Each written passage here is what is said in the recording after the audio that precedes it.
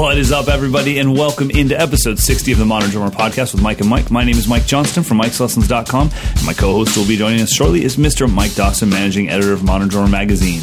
After Mike and I get all caught up, we'll talk about the basics of drum tuning. Our featured artist this time is session drummer and producer Mr. Stephen Wolf. In our gear review section, Mike will be checking out the Evans Calftone drum heads. We'll get to a bunch of your listener questions, and as always, we'll give you our picks of the week. So let's get started.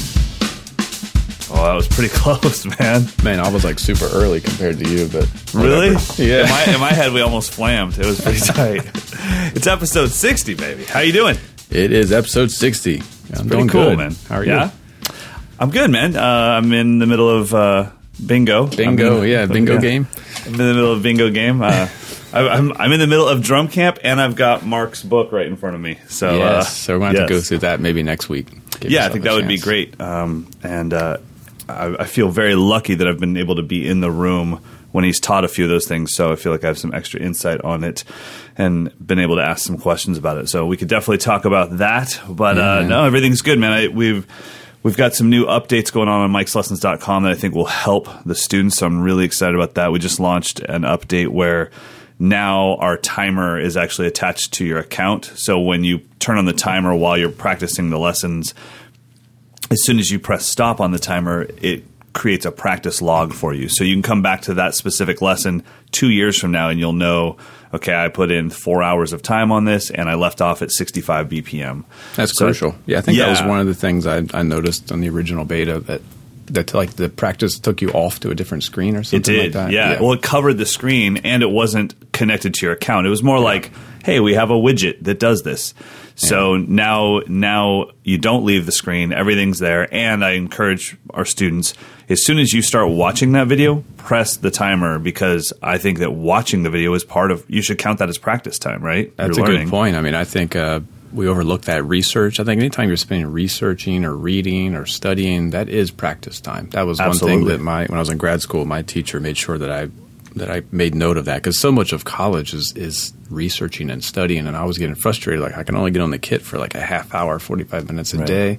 He's like, yeah, but you're rehearsing like 5 hours a day with different ensembles. You're studying, you're transcribing for your classes. Like, that's all practice. So don't let the anxiety of not actually sitting at the kit kind of cripple you. Yeah. Even what we're going to be talking about today, tuning. That's, to me, sitting in your room with a 10-inch tom and trying to figure out how to tune your drums, that should definitely be considered practice.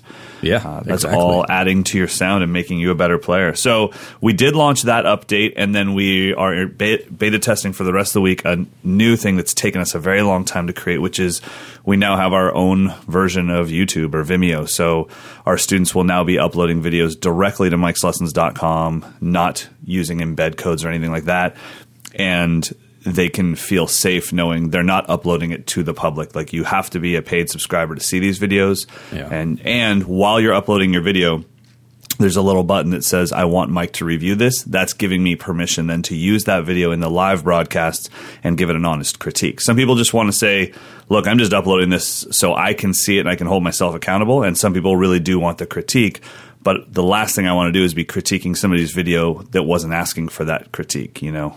Yeah, right. Or I critique the wrong thing. I just ripped their hands to pieces and they just wanted to know about their time, but they didn't say it in the video. So now we've got that, which I think will be really cool, and we can tie that into the account. So when you finish off a course or when you finish off a lesson, now we can say, all right, you said you did it. You pressed complete. Prove it. Show me the video.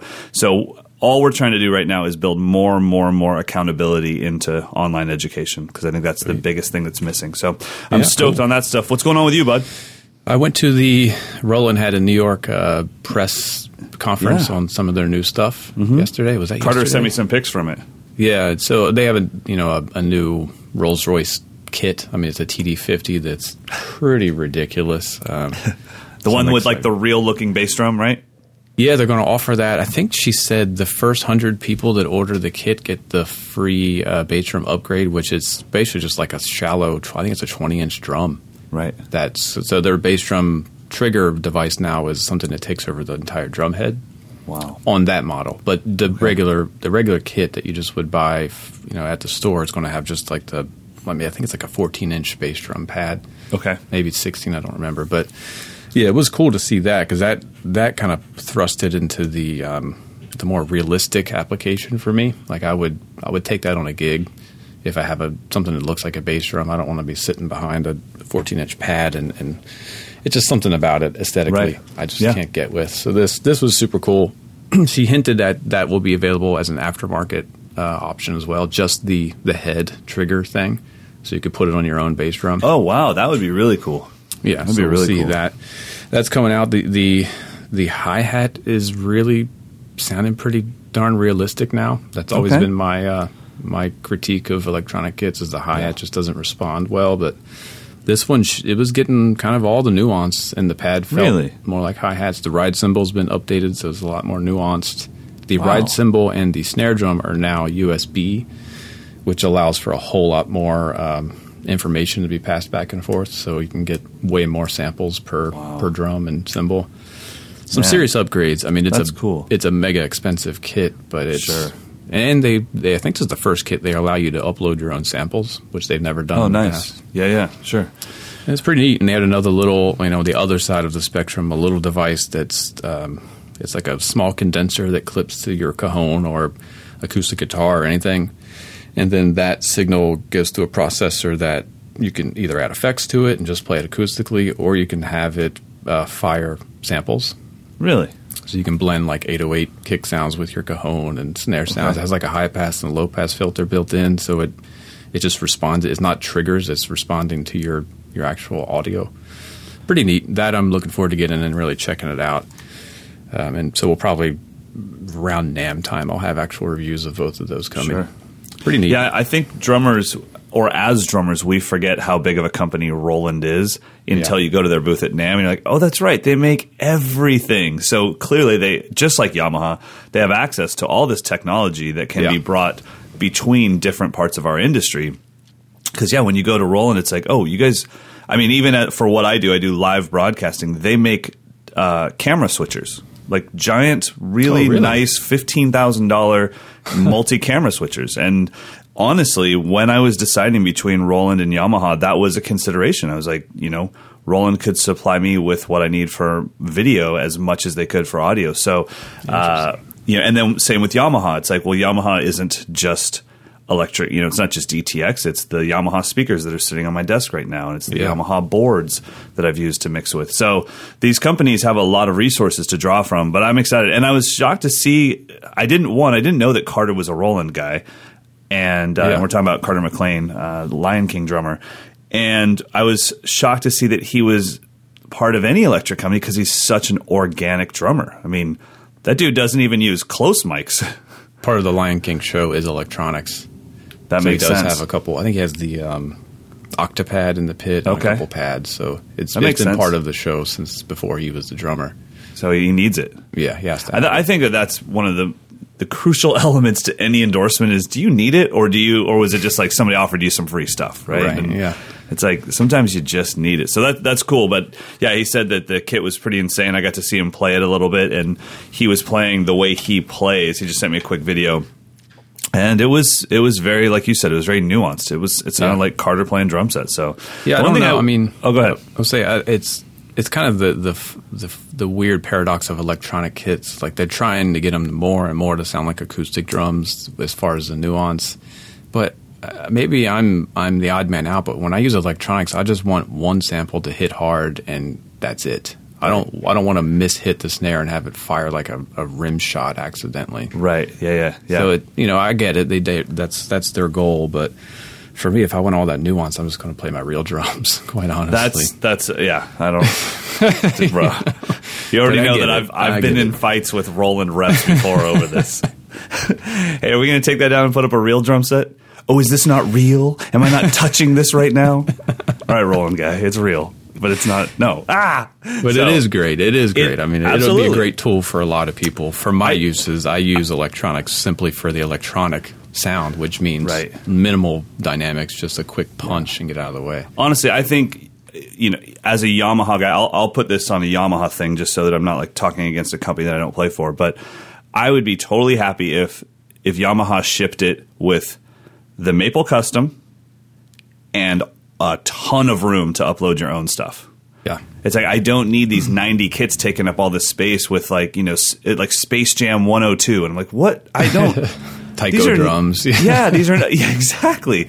It's like we have access to amazing drum sample libraries. Take all of your predetermined crap out of there and let me fill it with the kits that I need, because you're taking up all of the memory with those kits.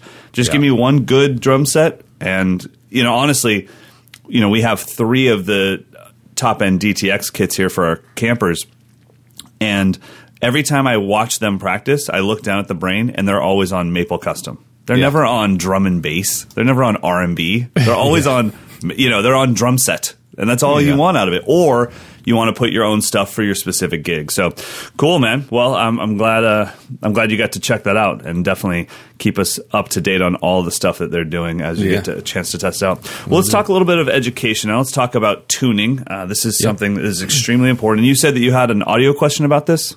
Yeah, it came in from Nick Murray, so let's check out his question before we dive in. Hey guys, this is Nick Murray from Poughkeepsie, New York, a longtime listener and lover of the show.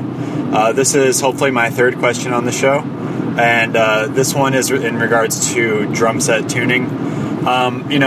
Over the past, 57 episodes, you guys have sort of touched on your techniques for tuning your own drums and general techniques that are out there for tuning drums, and I'm just really struggling to get the right sound without having to mute them down too much. I wondered what your approaches were and what your observations were on tuning in general, compared to the size of the drum, and like from top head to bottom head, is it in unison? Are they in intervals? And then from drum to drum, do you tune them in fourths? Is it, does it depend on, the gig, stuff like that? I mean, I think it'd be a good discussion to have, and really be useful to have everything all in one spot. Like I said, I think you've talked a bunch about it over the series, but it'd be good to hear it all at once. Poughkeepsie back in the saddle.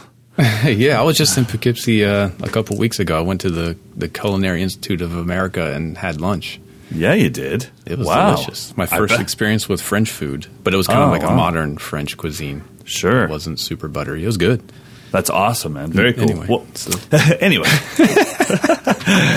I think it's an awesome question, and we definitely have, like he said, we've glossed over it, but we've never really dove in deep into it. So why don't you give me a little breakdown on your general tuning practices? Yeah, I guess we can start from the bottom up, maybe. So bass drum for me was the most difficult to figure out. It took a long time for me to figure it out, and I've kind of come to the basic conclusion that it needs to be kind of as low as it can go without it sounding papery for most situations. If I'm playing on a bebop kit, I'm going to tune it up more like a floor tom, but for most situations, the batter head is about as low as it can go before it starts to have a discernible pitch. And then the front head, similar, either as low as it can go or just a little bit tighter, so it gives me a little bit extra low end. I found that bass drums are really influenced by the room. Yes. So the low end response is going to be totally different depending on what room you're in. So you have to constantly adjust it. But in general, batter head is just above the wrinkle point, and then the front head is as low or maybe just a half a turn higher, and that seems to just work in most situations. It's a kind of a frustrating drum because you can't really hear the low end when you're sitting at the kit. I just had to just acknowledge that, like, I'm not going to hear it like it sounds in front ever. Right. Absolutely. I mean, I will find someone, if I'm at a clinic, I'll find someone even if they're not a drummer and just say, hey, can you just go stomp on this, because I've got to get out front, because I'm all in my head from what I hear as the drummer's point of view. And I think one thing I've noticed from going from DW, and then I was a Yamaha guy, and now I'm a Gretsch guy, and this is over the course of 15, 16 years, certain drums project completely forward and some project a little bit more towards the drummer. And I've always felt that DW made drummers bass drums. Like when you hit a DW kick, you feel it through your whole body, and you're almost getting more low end than what's projecting. And I remember when I moved to Yamaha for a short time, my sound guy just was in heaven, and I was not. I was like, this feels like I'm hitting a cardboard box. Yeah. And he's like, well, I'm telling you right now, your drums have never sounded that good. And then I heard my singer could play drums at the time, and I said, will you go play my kit? And when he played it, I was like, oh, So I have to just sit back there hitting cardboard boxes, knowing that the crowd's getting all that amazing sound. Like, well, that's not fun. And that has nothing to do with Yamaha. There's just some drums that project forward. And I mean, there's a reason why guys still use the recording custom that they got back in the 90s. It's like, dude, the mics love them, you know? Yep. So I agree. I think some drums, you almost have to record it to hear how it's picking up the tuning. I'm playing a 20 by 14 now. I would say that I tune it a little bit tighter than what you're talking about, only because of the size. But I do this when if you tune, say, like a 22 by 18 traditional rock bass drum or new school rock bass drum, if you tune that too tight, it doesn't work. It doesn't have the properties to give you that almost bop sound. It just gets kind of like bunk. It's just not fun. And then when you keep going down with it, all of this low end starts showing up, and it's really amazing. And I think one thing that we need to point out that was Nick, right? That's that question? Yep. One thing we need to point out, Nick, is a lot of times, I went through this with Ash Sohn when we were in Ireland. He was saying that his bass drum between myself, Mark, and his sounded the absolute worst in the room, and he was 100% sure that it would record better than any other bass drum in the room. Yeah. And he's like, I know it's not fun, but trust me, as soon as we mic this up, you guys are going to be like, bong, bong, and my lame, flappy kick is going to sound incredible. And sure enough. Was it super low? Super low. And he had a ton of muffling in it. Yeah. And then same thing, we took those exact same kits to the club to do our clinic, and on stage before the mics, Mark and I were singing. And then we put the mics in, and they didn't know what to do with Mark's kit. He had an 18 tuned up. They're like, can you cut a hole in the head? Mark's like, no. And then, they didn't even, like, literally they just rose the fader on Ash's kick, and it was like even everyone that was in the room was like, oh. Yep. So yeah, it depends on what you're doing. So kick, I'm with you on that. What about snare? I think we all understand tuning as far as getting all the tension rods even, right? That's the point of tuning your drum. I guess that would be tensioning or balancing, and then tuning would be getting into the pitch that you want. I mean, it's terminology, semantics, but snare drum, my starting point is always with the bottom head pretty high. It's tuned up almost as high as it can go without getting to the point where I feel like it's going to just blow off the counter hoop. And then the batter head, I kind of go... What I do is I tune it up really tight to kind of seat the head and get it all there. And then I just back it down until, like, I turn the snares off and I just keep tapping it, back it down until the low end starts to blossom. And that's kind of like my medium tight starting point. Yeah. That would be what I would use on most gigs. Most of the time when I have to record, that ends up being too tight. So I just back it down another quarter turn or so. Right. But that's kind of it. I try to find a spot where I can get a decent response, but I'm not choking out the low end. It's like a fine balance. You can feel it. As soon as you hit that spot, it becomes like it just blossoms. The tone just blossoms. No, I'm with you. And like you said, a quarter turn past that on the way up, all of a sudden it starts to choke. There's a feel that you get. It's just... It's weird. You would think there'd be a ton more response out of the drum because you've tightened it, and that's not the case. It actually feels more like hitting wood rather than hitting a drum head that has that flex to it and a little bit of that trampoline vibe. I mean, I love when your snare is tuned properly for you, it helps you out with the strokes. Everything is just buttery and the stick's flying up, and you're like, wow, I don't even have to try, So I'm with you on that. I do the same thing on the bottom head. I'm not overly obsessed with the pitch difference between bottom head and top head like I am on my toms. So I'm really doing it. I would say I tune my bottom head by my thumb. I press in on the head with my thumb, and based off that tension, I can tell where it's at. Yeah. I mean, if you want to get super nerdy, my bottom head usually ends either at A440 or a G below that. That's just where it ends up most of the time. A440 is really high. There's some drums when I try to get it up that high that I just think it's going to just explode. So I usually shoot for G or F sharp or something like that. But in general, it's basically as high as I can go before it's just over tightening and not the pitch isn't increasing any further. Right. That seems to be pretty universal. Like most guys are doing. Yeah, that. I'm with you. Toms, well, to address his question and my preference, I tune the batter and the bottom head identical 90% of the time. It works on almost every drum. Some of my older 3-ply drums, the bottom head needs to be like a whole step tighter just to make it work for whatever reason. But I like them both exactly the same pitch. Gives me the purest tone, the maximum resonance, and then I can adjust if it's resonating too much, which would answer his question. That's when you get into making the bottom head tighter or lower than the batter head. The TuneBot app is the best reference point, I think, for that, because it just gives you all the, you can say I want maximum sustain and I want the pitch to be in the medium range, and it'll give you the exact notes. You can say you want minimum sustain, same exact pitch, but it'll tell you how to adjust the top and bottom head accordingly. I've always wondered, so we have, I'm sure you've seen all of the super high-speed footage of hitting a cymbal or hitting a drum, and you see the membrane just flex on Mythbusters or whatever it is. I've always wanted to do something like that with super, I don't know how to say this, but almost high-speed audio, where I would love to slow down the audio so much to find out, are there two pitches happening? If you slow it down enough, do you hear the top head and then the resonant head? Because I've always thought in my head that by tuning the bottom head tighter, I could get an upward pitch bend a little bit, and by tuning the bottom head looser, I could get a downward pitch bend. But I can't hear it. All becomes one tone. I never hear it as doom round. That would take 8 seconds for that to happen. Yeah. But I'm wondering, does that actually happen? If you slowed it down enough, do you get doom round? Do you get two pitches? Yeah, I've noticed that sometimes. I think the drum has to be tuned low enough for that to be a factor. Right. Whereas when you go kind of medium and up, I'm kind of just hypothesizing from some experience that it just becomes canceling it out more than contributing. So when the top head is tighter, it's just canceling out the sustain, so the decay becomes quicker. Like I know Steve Ferroni tunes his bottom heads on his toms, I think a fifth higher than his batter head, which is an extreme difference. But he's playing in big sheds and venues where his toms need to hit and get out of the way.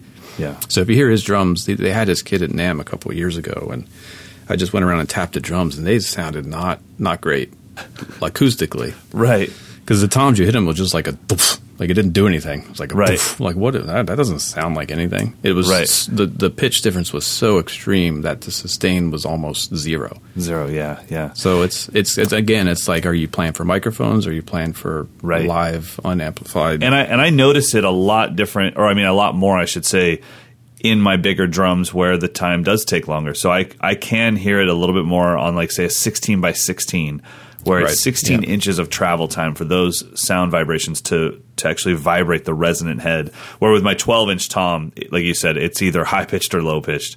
But people really, guys, I really beg you to do this today. Take your smallest tom off your kit, take it in your bedroom, tune it up, get it as good as you can get it, hit it a few times, and really enjoy that. And then just go to the bottom head and completely undo one tension rod and hit the drum again. And that's when the magic of resonant heads will sink in. You will realize that drum is completely useless. Your $2,000 DW rack tom with gold hardware is a piece of crap if you completely detension one tension rod on the bottom. You need to understand that those bottom heads are extremely important, and they're called the resonant heads for a reason. And what Mike and I are saying is that bottom head relationship between the bottom head and the top is extremely important, and whether that bottom head is in tune. I've seen people just switch out heads, like, oh yeah, my top heads were wrecked, so I took the good ones off the bottom and put them on top. And I'm like, oh my God, you can't do that. Like, you should really care about the bottom heads. And there is a time, even though you never hit them, there's a time about a year and a half, 2 years deep into heavy playing that Mylar will kind of, it'll have its day, and it's time to change your bottom heads. Now, for some people, that moment is when the drums really start to sound good, because they start to die. And people are like, oh, finally. Thing just wouldn't shut up. Now it's hitting the zone. But just know that Mylar will run its course for sure. So yeah, and as far as the pitch relationship between top and bottom, I think that is not so much a tone thing for me. It's a feel thing. So if you like your toms to feel gushy, then you want to have a lower batter head and a higher bottom head. If you need a good snap and response, then the batter head should be tighter than the lower head to get you the same pitch that you would get if you had them both exactly the same. Yeah. I don't like a tighter batter head and a lower bottom head. It just doesn't work. Because I don't play a lot of notes, so it's kind of defeating the purpose. So if I'm going to have them tuned differently, it's going to be a low batter and a slightly higher bottom. Yes, I agree.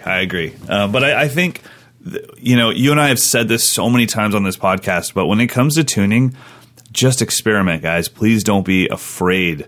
Take the drum in your room and start messing around and take the head off and just inspect your drum. And I even tell my students when they're asking about, like, should I get Aquarian or Evans or Remo? And I'm like, whatever your smallest drum is, go buy top heads from all those companies for your smallest drum and test it out, Yeah. And see what you like, because we all have differences. But I'm with you. My toms are top and bottom are the same, and then that gives me the most pure tone possible. And I use the TuneBot to get it there. And then from there, it took me a long time. I think Nick brought this up, but it took me a long time to realize it's okay to muffle a top end gorgeous drum set. Yeah. I always thought, I think for a long time I thought, at this price, it should just sound great. No muffling. It should be amazing. That's not the case. And the room has so much to do with that. Yeah. There's just rooms that are too live, right? Yep. That's more than anything. And sometimes just a little bit of muffling on the bottom head is all you need. Because if you're getting that long, high-pitched ring, it's probably the bottom head that's causing that, which is why, again, back to experimenting, a friend of mine years ago suggested putting a Remo PowerStroke 3 on the bottom of the floor tom.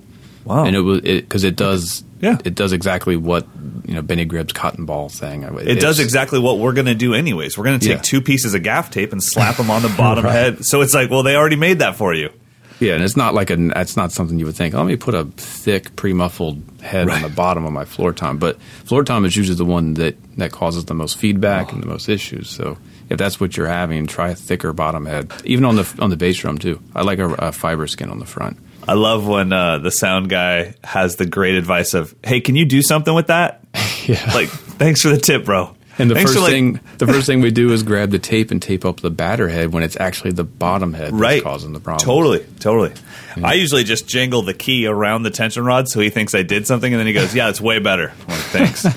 We used to do that in every set, guitars, can you turn on the presence? And my guy's like, dude, I have a freaking Mesa Boogie head. There's no presence knob. Like, yeah. And you just start moving things around. He's like, yeah, way better. Like, whatever. All right, awesome. Well, I think when it comes down to it, it's all about experimentation, but there are some general rules. And I think a good place to start, like Mike said, is get your drum in relative pitch, get the tension rods to be the same. That's going to take some ear training.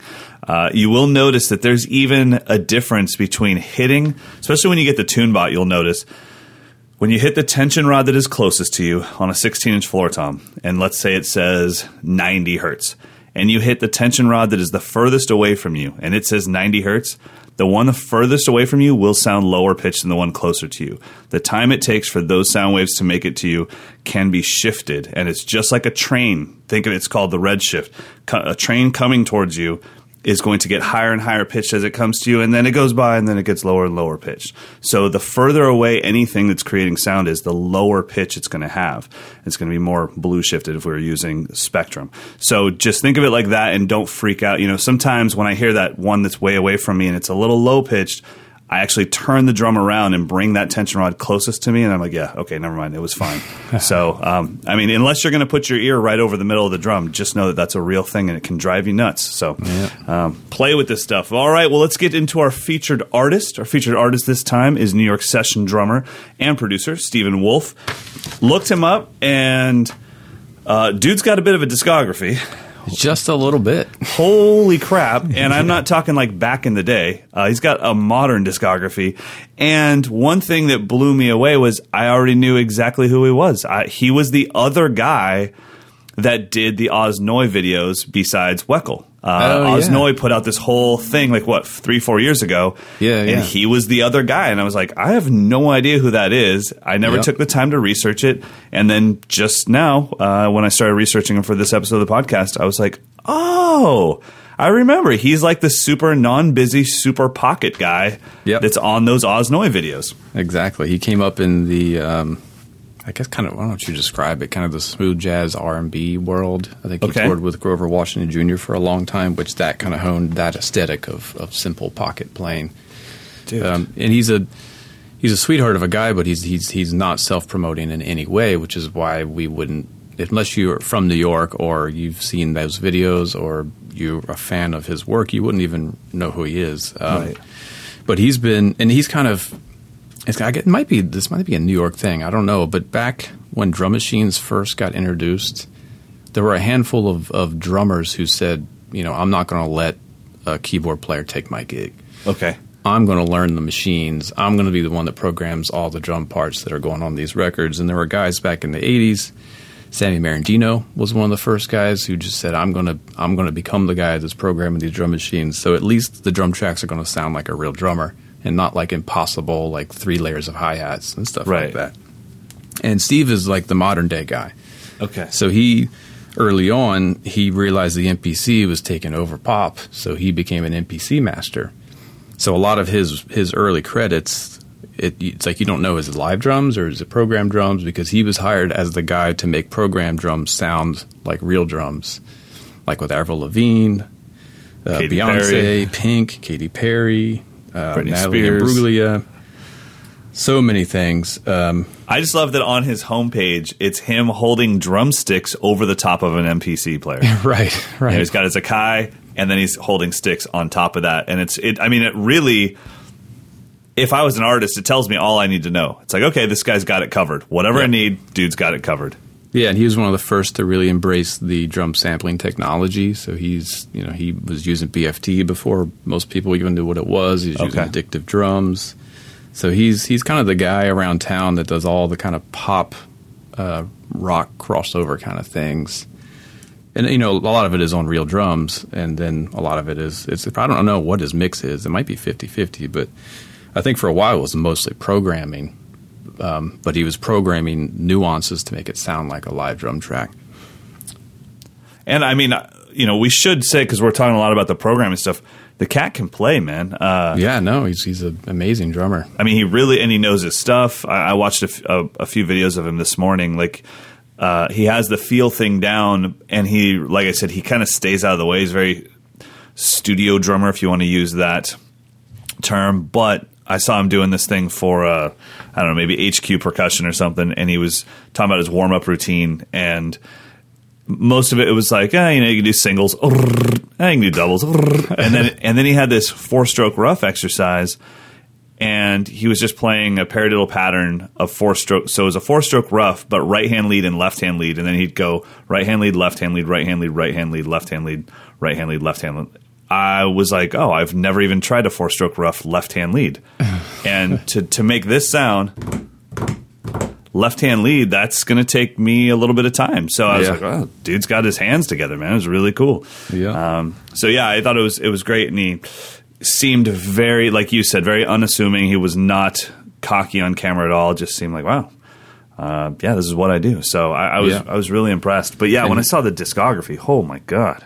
And he's he's a champion of the Ludwig Acrolite. I think he says he uses it more than any other drum. And it had for the ability, because the Acrolite for me is kind of an invisible drum in the best way possible. So when you use that on a track that someone's going to be layering loops or samples on top of, there's not so much tone and stuff to get in the way. So he likes to use that drum a lot because he can just get a good, clean, snappy or whatever, or a dead sound that doesn't take up too much space. And then you can layer on samples on top of it. It's kind of the new, that's the way records are made now, for better or for worse. I love the fact that he said, I'm not going to just allow this to become someone else's gig. No, I think that's awesome, man. That's it's very New York. Yep. I love it, though. But, the other thing that I noticed right away in checking out his stuff is, and I don't know if this is the case or if it's just hasn't been updated on his website, but on his website, he doesn't have a drum set endorsement. He's Zildjian, ProMark, Evans, Gibraltar, a bunch of other things that are electric driven, but there's no drum set. He plays mostly old Ludwigs. That's awesome. That's so cool. Very cool. I love it. Well, guys, definitely check out Stephen Wolf. It's Steven, and Wolf is exactly as it sounds. So check him out, and there is quite a bit of content out there on him just playing with artists, and he definitely has that thing going where he's clearly playing drums to make the song better, which is probably why he works as much as he does. Right, and if you want like some drum heavy stuff, he's on the Osnoy record, Who Gives a Funk? Oh, easy, kid. Easy. Yes, that's exactly what it is. That's some heavy drum stuff right there. Yeah, man. And like I said, check it out. There's this whole batch of videos that Oz did with Weckl, and I think I can't remember. There might have been somebody else for some reason. I'm thinking, but Anton Fig maybe. It might have been. I don't remember. And I know that like it's all mixing together because whatever studio they did it in, there's videos of Weckl and Chris Coleman doing Higher Ground in that studio. So it's all kind of going together. I watch too many videos of these guys, but but anyways, check it out because it's such a stark contrast between Weckl playing with Osnoy, which is phenomenal, and then Stephen Wolf doing it, which is phenomenal, and you get to see like, wow, these are both completely valid approaches, but completely different. So really cool stuff. All right, well, let's get into some candy. Gear review time. Now, this one is something that I'm really kind of excited about that somebody else has picked up the torch on this, which is the Evans Calftone drumheads. I've made no bones about the fact that Evans is not like, I'm not the guy that's like Evans rules, but I will say this. I think right now, and I know Chris Brady from Aquarian is going to hear this and he's going to want to punch me in my teeth. I think Evans is pushing the envelope the hardest with innovation.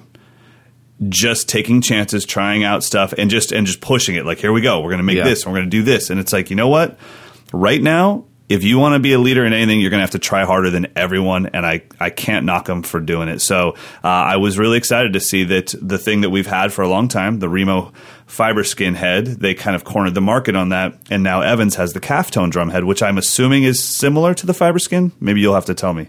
Yeah, I mean, I'm completely speculating, but I think it's exactly the same plastic. That was awesome. I'm completely speculating, but I'm pretty sure they went down and bought a bunch of Remo heads. And no, I think we know that all these companies are buying their plastic from Mylar, from DuPont. So, right. I mean, I don't know the ins and outs. I'm not even going to begin to guess what is actually happening. But whoever is making this film with the fiber layer on top, the Evans is very similar to the Remo. Okay. If it's not exactly the same, it's very similar. With the biggest difference being the Evans collar and the Evans counter hoop. Which really is what separates these companies. How does that head sit inside the hoop? Exactly. So, yeah, it has their level 360 technology, which for them, what they did is they made the collar steeper. So then you get more of the flat part of the head onto the bearing edge. Their theory is it'll make it easier to tune. It'll fit on more drums. I put it on a couple different drums. A new on the Modern Drummer 40th Anniversary Maple, which has a 45-degree bearing edge. I put it on that snare. I also put it on an old 60s Ludwig 3-ply floor tom, which has completely round edges, and it's probably not perfectly in round, and it fit perfectly. There was no issue of the collar grabbing or anything like that. Sonically, it felt like it might have been a little bit more open sounding than the fiber skin. Okay. Because I use fiber skin a lot. It had more high overtones. I was kind of surprised because there's a video demo that I did. By the way, this written review is coming out in the next issue. I'm just giving us a little foreshadowing of it. So there'll be a video demo posted in the show links that goes with the magazine, which I think comes out next week for the November issue. So in the video, what I did was I played the snare drum with the Evans Coda G1, and then I did the exact same type of playing with the Calftone. And it wasn't as huge of a difference recording-wise as I expected it to be. Okay. I could feel a difference. It definitely felt darker and a little softer and warmer. But it wasn't like throwing a tea towel over the drum and getting the totally different timbre. Sure. It was just a little bit more mid-range, a little less high-end, shorter decay. But it still felt like a head that I could use on for almost any situation. Right. I haven't tested the durability because that was the biggest critique of the Remo fiber skin is that the film will separate and bubble sometimes. Sure. Right. I don't know if these will do that yet. I'll find out over the next couple of weeks as I use it more. Now, have you tried to play it with brushes? Does it have a good texture that you could use with brushes? It's got a nice smooth brush sound. It has enough grip to get a good sweep, but it doesn't have that gritty, like sandpaper kind of a texture. Gotcha. It's a little bit smoother. Brushes is definitely where it excels. It has that old kind of Joe Jones kind of sound. Cool, Papa man. Joe Jones. I was actually surprised on their website. They have a nice little selector from like darkest to brightest as far as heads. Right. And it was actually quite far into the bright. And I was like, Yeah. really? And then when I looked at it, it's a single ply 7 mil blended with what they say unique materials. So, and it looks like they're saying that the tom heads are thinner than the bass head. That's what it says. Okay. Made with a 7 mil film base and blended with our unique materials, these heads are thinner than our bass heads to help optimize the sound for smaller drums, higher tunings, and greater tonal response. So I thought that was really cool that they're actually, to me, I'm going to be 100% honest, because as a Gretsch artist, all of my Gretsch drums have shipped with a fiber skin on the reso head of the bass. Right. To me, it was just for looks. I honestly never even considered hitting the thing or getting it on the top heads, even if Aquarian made it. It just wasn't what I was thinking. So I think it's cool that they've gone out of their way to not just make this an appearance thing, but try to make this a sound thing that you could actually use and get a unique sound out of it. And I will say, as an aesthetic person, I love that logo that they used on it. It fits this head perfectly. Yeah, exactly. And they did have a full kit set up at this past NAMM with these heads, and I could feel on the toms, especially when they were tuned lower. Like on the drums I have it on, I tuned it up kind of like a bebop sound. Okay. Which is perfect for that because it just rounds off the bite of the toms. Sure. But they had it on a kit that was tuned a little bit more medium low, and they sounded really punchy. And the bass drum was really nice. It was kind of nice, puffy. Awesome sound. Now, do we have any audio of this from your tests? Yeah, I'll drop in, hopefully we'll be able to tell. I'll drop in the part where I'm playing the G1, and then the second clip will be with the Calftone. So you hear the regular G1 coded on a 5.5 by 14 maple snare, and then when it breaks and starts over, that'll be the Calftone. Perfect.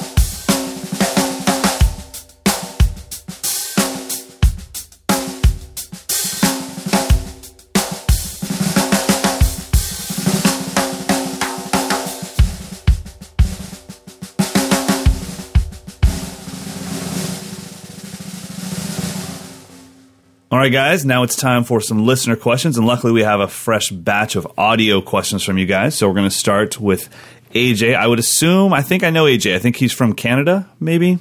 Yeah, I think so. I'm not going to try to pronounce his last name. Can you give it a go? Nope. Right on. Here's AJ. Hi, Mike and Mike. It's AJ from Toronto. I was just watching Sean Pelton tear up the 2010 Modern Drummer Festival DVD, and it got me thinking, what are some of the most coveted gigs in the drumming world? I mean, you guys both have some pretty dream gigs yourself, but I'm interested to know what you guys might be going after or what you'd be chasing if you weren't doing what you are currently. Thanks for taking my question, and thanks for continuing to do this podcast, and have yourselves a great day. See ya. Wow, great question. Great question. By the way, really AJ's hard to answer. Yeah, AJ's a monster. He's been one of our students for a while, and I've seen some video of him in the studio with his band, and he's a legit player, man. So thanks for the question, AJ. Well, while you think of your answer, I'll go first. obviously I really went very far out of my way to create my dream gig for myself because it just didn't exist. But no matter what you are doing or where you are, you'll always look for something else. If you're like me, I'm a tinkerer. So I would say the only thing that I wish for that I don't have, and I don't think I'll ever have the opportunity for, honestly, playing live doesn't do it for me or anything like that. I just wish I had more time with the campers. So there is an aspect of me that wishes I was a college professor.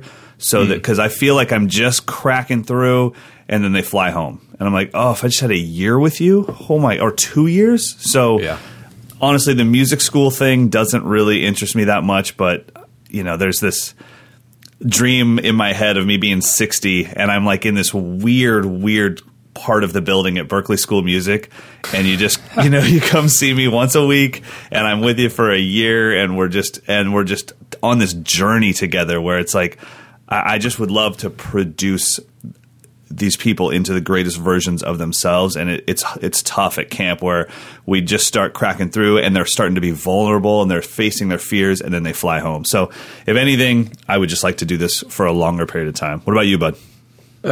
It's hard. I think it's hard to answer because the reality of what we think is a dream gig is probably not as dreamy as you would hope it to be. Like Sean Pelton has a dream gig, but there's a lot of downtime. He probably spends most of the time, drinking coffee rather than playing drums. Right. Because it's a lot of downtime between rehearsals and stuff. But, I mean, what a steady gig to be playing Saturday Night Live every Saturday. So part of that says that would be – and not have to leave home. You can basically take a cab to work every day.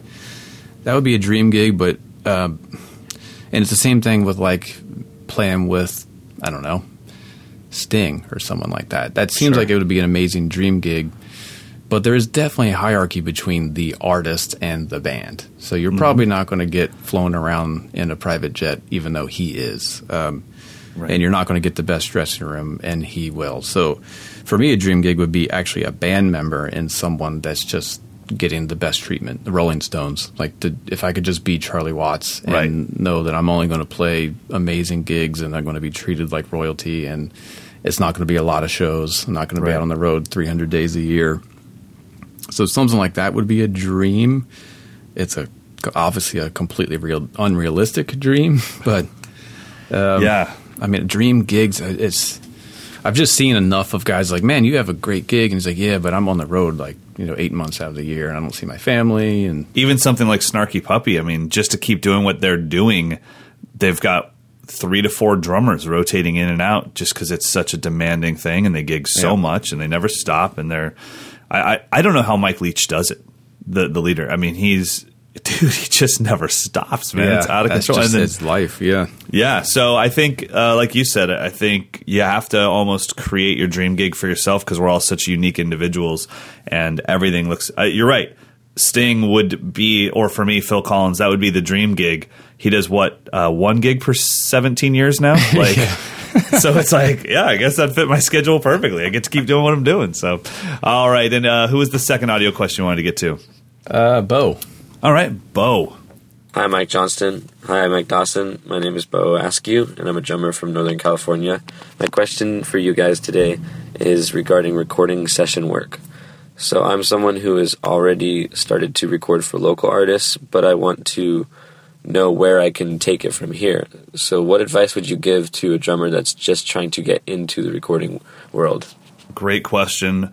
Bo has been a private student of mine, and honestly, he's another monster, and he's starting to get quite a bit of his own attention on social media for his playing. So what do you have for him, buddy? Kind of the hard truth is if you really want to do session work, you've got to live in L.A. or Nashville. New York is kind of off the table for session work.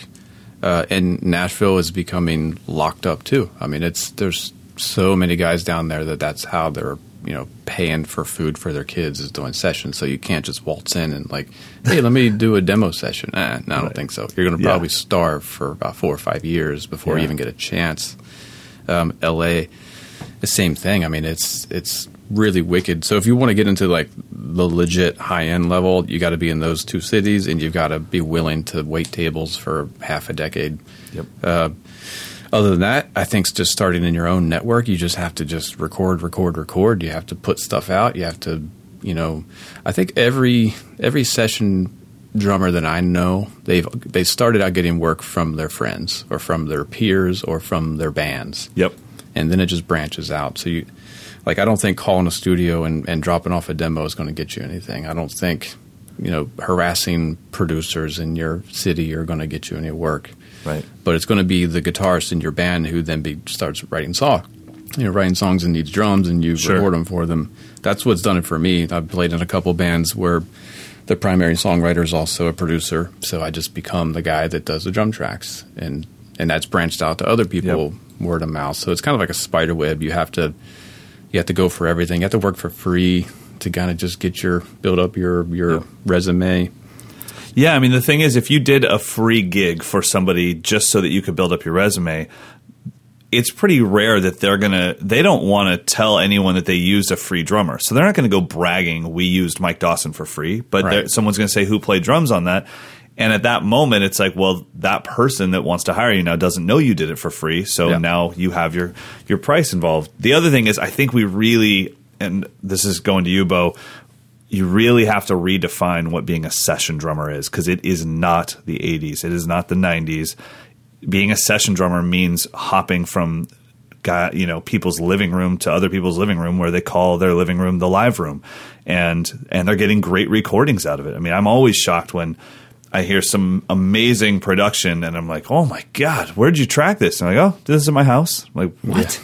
Yeah, my buddy came in, played drums, and and so anyways, you kind of have to redefine what being a session drummer is, but it is possible. It's just like Mike said, you're going to have to just keep chipping away at it. There's no breaking into the session world. It's just slipping through one crack and then another and another. And then eventually, as you're slipping through those cracks, other people are quitting and they're not doing it anymore, and they're not trying to achieve their dreams, and they all keep falling off around you, and you're the one that's left. And I've always believed in the A for effort thing. I really think my band got a record deal because all the good bands in my town got signed, and the labels were like, well, who's left? Deftones got signed, Papa Roach got signed, Cake got signed. Oh, there's Mike's band. Yeah, let's give him a record deal. Like, there's no one left to sign. So I think it comes down. Obviously, I don't feel that way about your drumming, Bo, but I'm just saying, just outlast everyone, and you'll be the one left. You have to have a studio of your own. That's just an absolute prerequisite. Everyone does. Matt Chamberlain does. Steve Jordan does. Aaron Sterling does. Sean Pelton does. Aaron Comas does. Near Z does. I don't think Chris McHugh does. Shannon Forrest does. Even the guys who are playing all the hit records, they're still taking custom gigs in their own studio that aren't hit records. So you have to have that, because that's what gets me work. Is it's just a guy say, hey, I need a track in the next 2 days. Can you just do it? I don't have to be there. Just do it. I know you're going to get good sounds. I know it's going to be fine.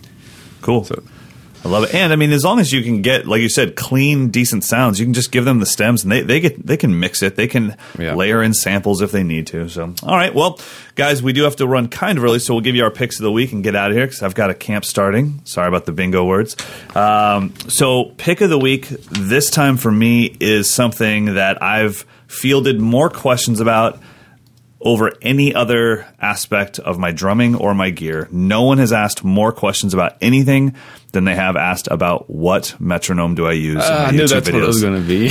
And it has been re-released. Thank God. So for a while, Visual Metronome was out of the App Store. It is back. They have made it better than ever by not changing a damn thing, and it's exactly the same as it was. I guess it doesn't crash as much as it used to, but Visual Metronome is back. So if any of you guys have 99 cents to spend, it's the one. When every time you see, I think the two people that use it the most would be myself and James Murphy. Oh yeah. James Murphy from Blue Man Group. So if you see that big metronome that just goes 1, 2, 3, and that's the one. Visual Metronome. It's back in the App Store. Hallelujah. Oh, man. Praise the app gods. All right. My pick is, I had this record on vinyl, and I just never really listened to it much. It's the Dave Brubeck Quartet at Carnegie Hall with Joe Morello on drums. Ooh. And there's a cut called Castilian Drums that is essentially a 10-minute drum solo. And I often forget that John Bonham was a huge fan of Joe Morello. So if you listen to this track, it's essentially Moby Dick. He's playing with his hands. He's doing all the triplet licks. Bonham basically got his whole idea from this. So it's the track is Castilian drums. It's a live recording. Do you know what year Carnegie this was? 1963. Wow, how cool is that? Yeah, and the drum sounds. I mean, because I was just going to ask, how does it sound? Morello was different than most of the jazz guys. He didn't use tiny little drums. He used the big drums tuned kind of wide open and. So Bonham. Yeah, Bonham. I mean, it's that is great. It's Bonham in a tuxedo, man. Oh, beautiful, and some glasses. And some glasses. Oh, that's so cool, man. That is awesome, man. Castilian drums off of the Dave Brubeck Quartet at Carnegie Hall. It's That's amazing. easy to say. All right, everybody. So check that out. Get your visual metronome app going, and everything will be good. Everyone, thanks so much for listening to us. Thanks for all the great comments and the ratings on Podcast One or iTunes or wherever you find this podcast. We definitely appreciate it. And everyone, have an amazing week. Get a bunch of practice in, and Mike and I will see you next week. Later. It's always so chill. Later. Peace. Whatever. Get out of here. Stuff to do. Going to lunch with Questlove. Late.